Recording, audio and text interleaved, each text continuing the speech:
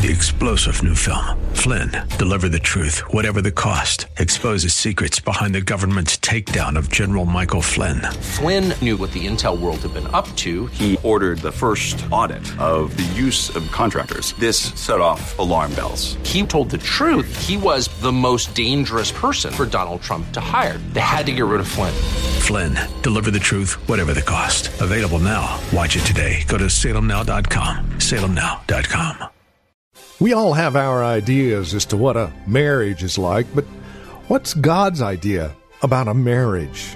Let's take a look at that over the next couple of weeks as we begin a series called What is a Godly Marriage? Next on Abounding Grace.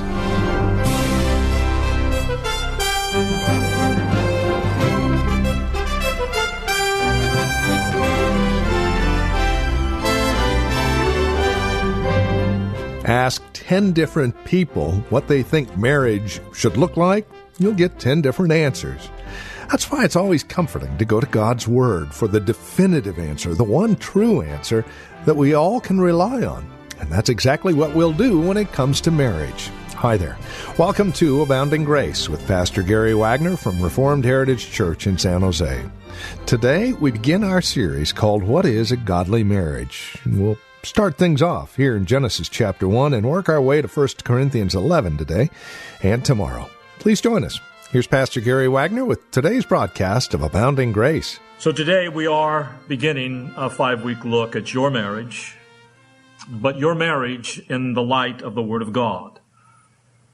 In an effort to help your marriage be everything I know you long it to be, and more importantly, to be what God wants it to be.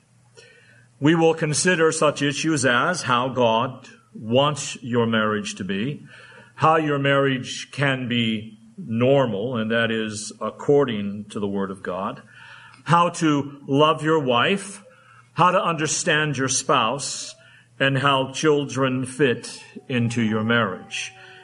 And to supplement these messages, I want to recommend to you 2 wonderful, wonderful books. I recommend to you, ladies, a book called The Excellent Wife by Martha Peace.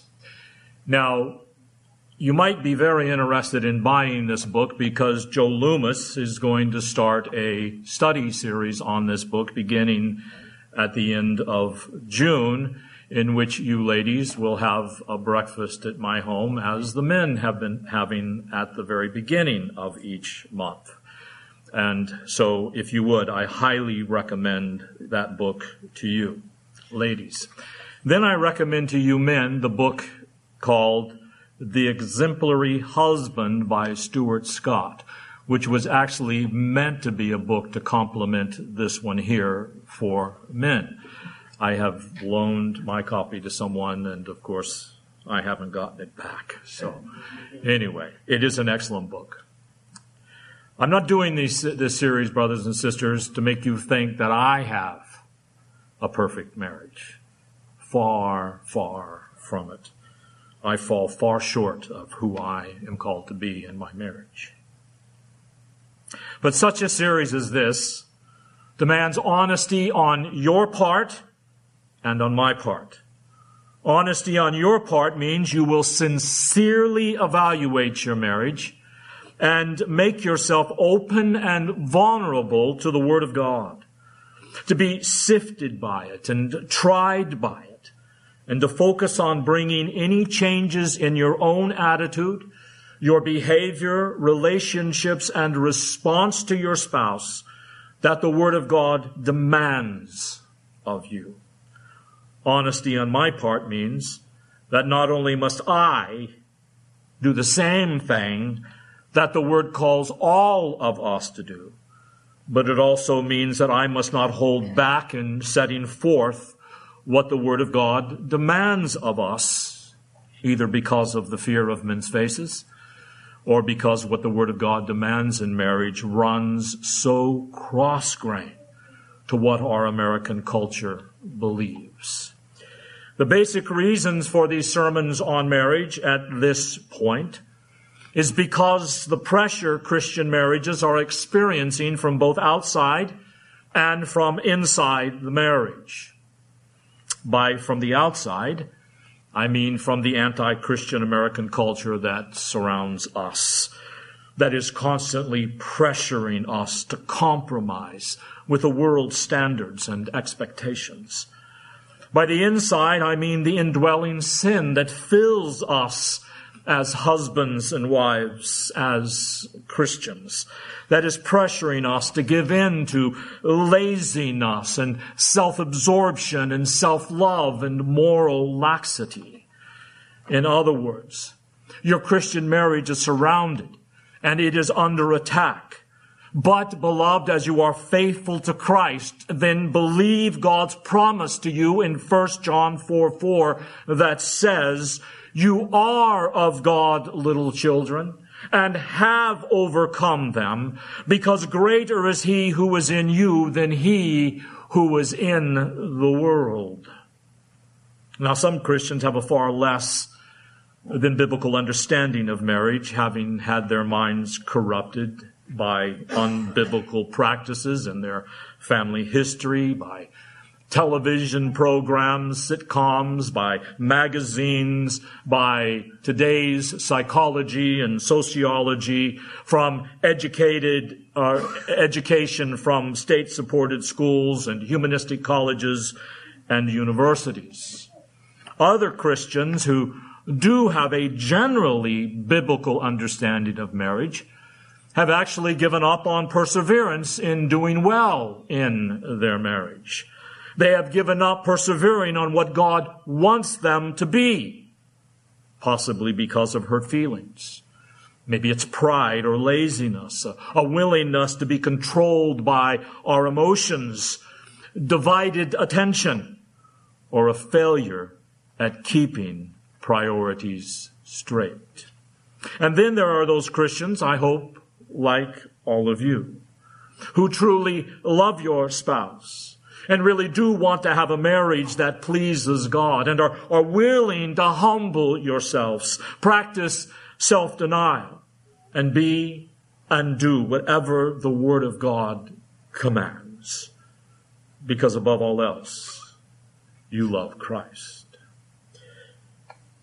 They just need some specific and practical counsel on how to deal with those marital challenges that we all face in this world. I earnestly pray that in whatever these conditions you find yourself, that these sermons will be beneficial and edifying to you, and that they will help you along the way in your marital status. If you have personal or private questions about your marriage that you need help with, please do not hesitate to come to me and ask me for help or give me a call on the phone. It is my hope that you will take an inventory of your marriage from over the years, some long, some short, in light of the revealed truths that we will discuss. Thank God for the good things about your marriage that God has enabled you to experience, and to repent of those sins in your marriage that have kept your marriage from being what it could be. So now to our first consideration today. What does God want? Not what do you want? Not what does Gary want? But what does God want your marriage to be? You know, most Americans have never asked themselves that question. Mainly because they believe there's no way of knowing the way to answer that question, since they have shut God out of their universe. But Christians know differently. We can and must ask the question, because we know that God has revealed himself and his will for our lives in the Bible. There in the Bible, God tells us what kind of people he wants us to be and what kind of marriages he wants us to have. And the Christian knows that the most important question he can ever ask is, what does God require of me? What would God have me to do? How can I glorify God in my marriage? In the very beginning of the human race, God gave human beings the precious gift of marriage, explaining to them its purposes and its nature. So today, let's see what God said about marriage when He gave it to the human race some 6,000 years ago.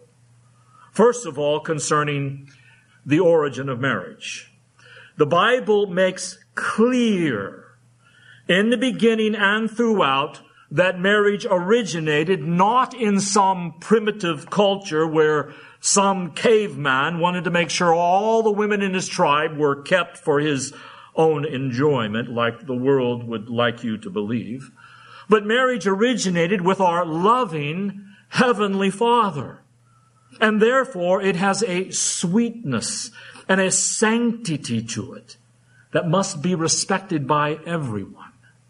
You know, Hebrews 13:4 says, "Let marriage be held in honor among all, and let the marriage bed be undefiled, for fornicators and adulterers God will judge." It is an honorable, privileged, and holy thing to be called by God to be married. Continually encourage your husband or your wife by reminding him or her that it is an honor, it is a privilege to be married to him or her, and no other human relationship in life compares to it. In fact, being married to your wife is only second to your relationship with the living God. The first chapter of Genesis gives marriage a particular shape and a particular structure. There is an intimate unity to it that the Bible calls our one fleshness. Look at Genesis chapter 2, verses 23 through 25. "And the man said," speaking here of Eve, who had just been created, "This is now bone of my bones and flesh of my flesh. She shall be called woman because she was taken out of man. For this cause, man shall leave his father and his mother and shall cleave to his wife, and they shall become one flesh. And the man and his wife were both naked and were not ashamed." Now here you see something of the shape of marriage concerning the relationship of the man and his wife. They are bone of each other's bones and flesh of each other's flesh. Now let me ask you, what is your skeleton? A skeleton, of course, gives the body form. It gives it definition. To say you and your wife are bone of each other's bones is to say that you both share the same skeleton, so to speak. That the structure of her being and her life is the structure of your own life.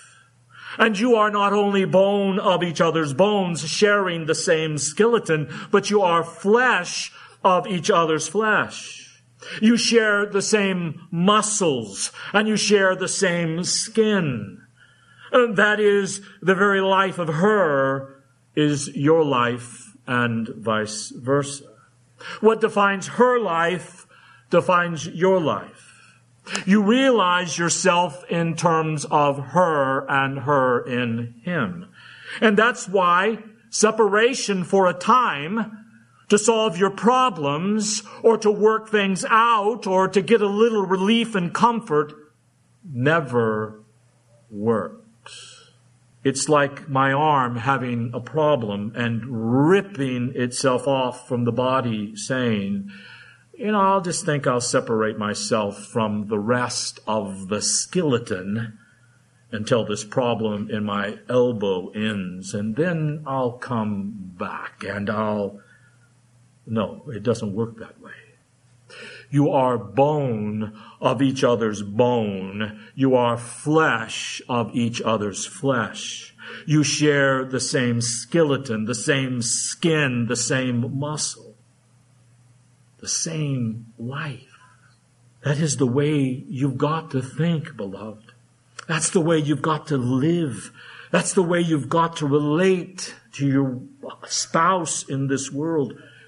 You are no longer single in any sense.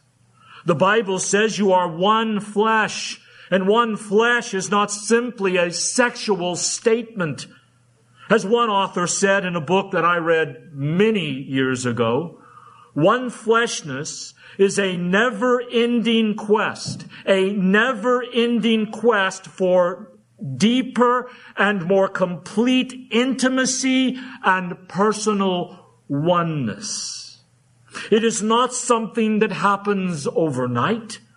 Some of you haven't been married too long, and you've been enjoying the sweetness of marital love, and you feel closer to that person, more one with that person than prior to the time you were married.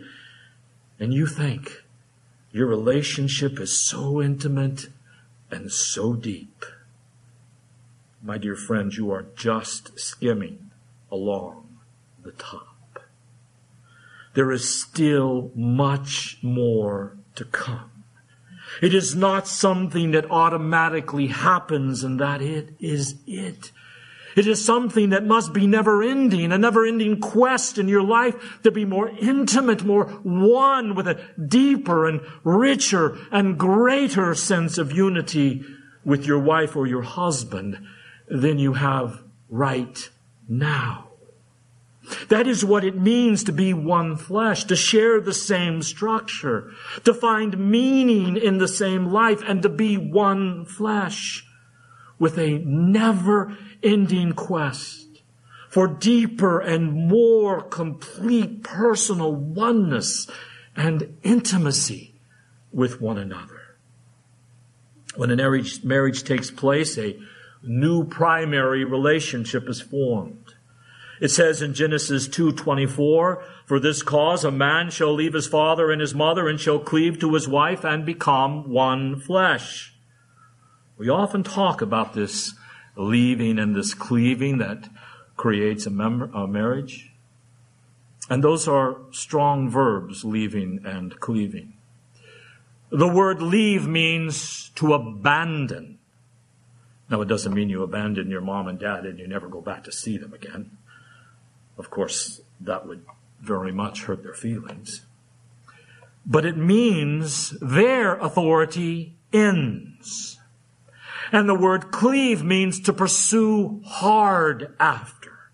A firmly joined state like superglue.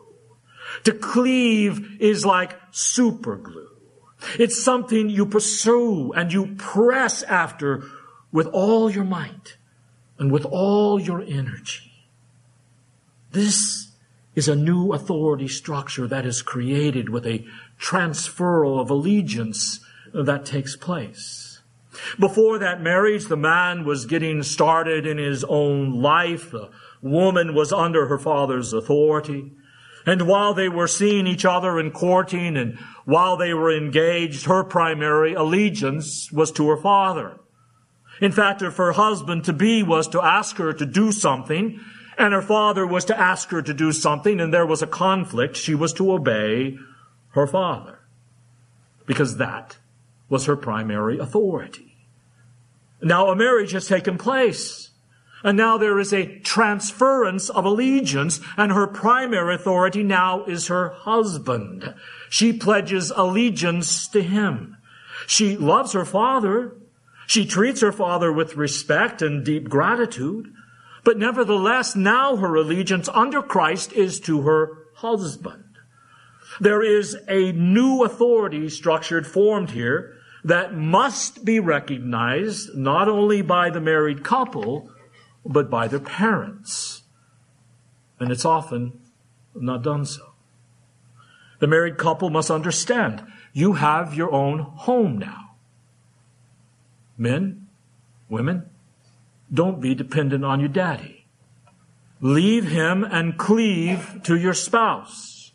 If you cannot make it without their financial assistance, you shouldn't be married. Leave and cleave. And also, you parents should think the same way. You know, it's hard to be parents. Here's my little child, and now she can legally sleep with this guy. Sometimes that's the extent of what we feel. We treat them as children still. And we still think of them as children, when as a matter of fact, they are a new, separate family. This man is now a husband and this woman is now a wife, and they must be treated as such. The whole relationship must be looked upon not as immature children as they once were when they were dependent upon us.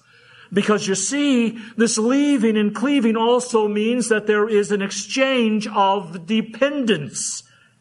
There is not only a primary structure, there's not only a change in authority, but there is a change in dependence.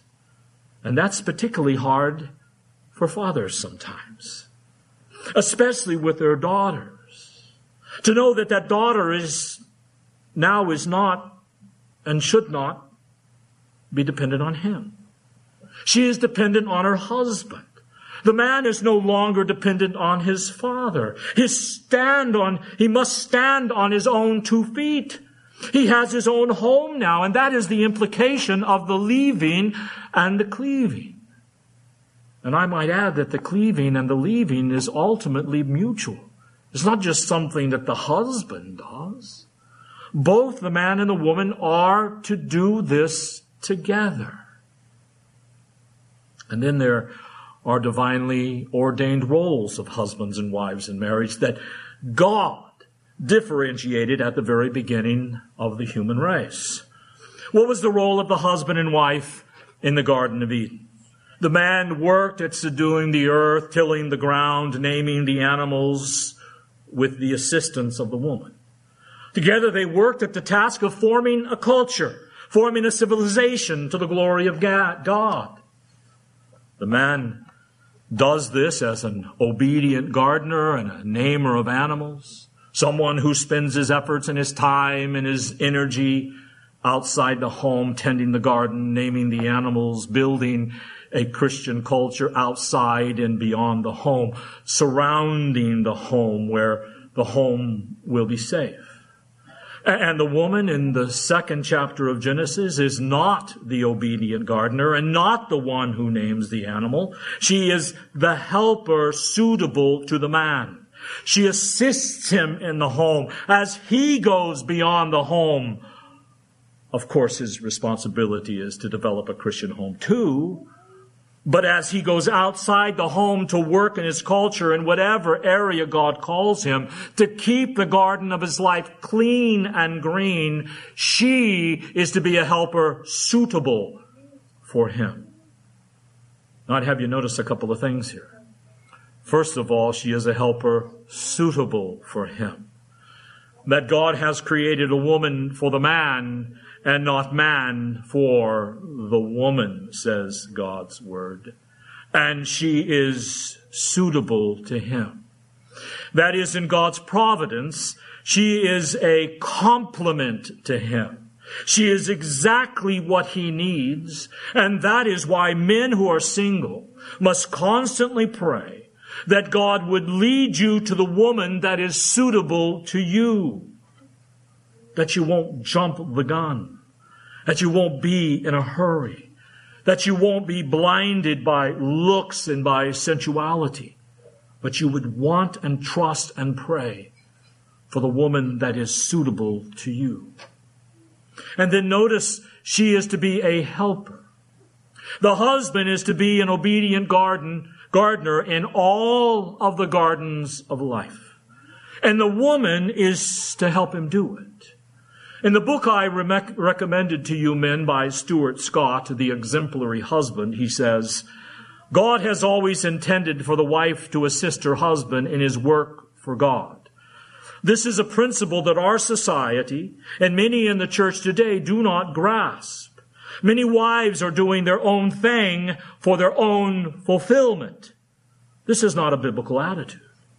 The world sees pursuing one's own fulfillment as necessary to well-being and happiness. The world sees pursuing one's own fulfillment as necessary to well-being and happiness. Sadly, even Christian husbands are encouraging their wives in this pursuit. Certainly a wife is very capable of doing her own thing, but this is not God's design for her. In the end, doing one's own thing is very empty and a fruitless pursuit. Well, that's all the time we have today. This has been Abounding Grace with Pastor Gary Wagner from Reformed Heritage Church in San Jose. If you'd like to review today's broadcast, we would invite you to contact us for a copy of the program. They're available for just $5. Mention today's date and we'll send a CD your way. Here's where to write to us. PMB number 402, 1484 Pollard Road. That's in Los Gatos, California. The zip code is 95032. Again, that's PMB number 402, 1484 Pollard Road. Los Gatos, California, 95032 is that address. Our phone number, if you'd rather call, 408-866-5607. That's 408-866-5607. Our website is reformedheritage.org, and if you'd like to join us for worship, Sunday services are at 2 p.m. We meet at the Lone Hill Church on 5055 Lone Hill Road in Los Gatos. Directions at our website, reformedheritage.org, or again, call 408-866-5607. Thank you for joining us today. We look forward to seeing you next time we get together as we continue our studies in God's Word. Until then, may Christ be your abounding grace. 3-star General Michael J. Flynn, head of the Pentagon Intelligence Agency, knew all the government's dirty secrets. He was one of the most respected generals in the military. Flynn knew what the intel world had been up to. He understood its funding. He ordered the first audit of the use of contractors. This set off alarm bells. The explosive new documentary, Flynn, Deliver the Truth, Whatever the Cost, uncovers the facts behind this scandal. Flynn told the truth. He was the most dangerous person for Donald Trump to hire. I find out the worst enemy that I'm going to face in my life is right here in America. They took my assessment and they wanted me to change it. And I was like, I'm not changing it. They had to get rid of Flynn. With in-depth interviews, archival footage, and never-before-seen personal records of the man behind the headlines. I just felt like I was drowning. Flynn, Deliver the Truth, Whatever the Cost. Available now. Watch it today. Go to salemnow.com. salemnow.com.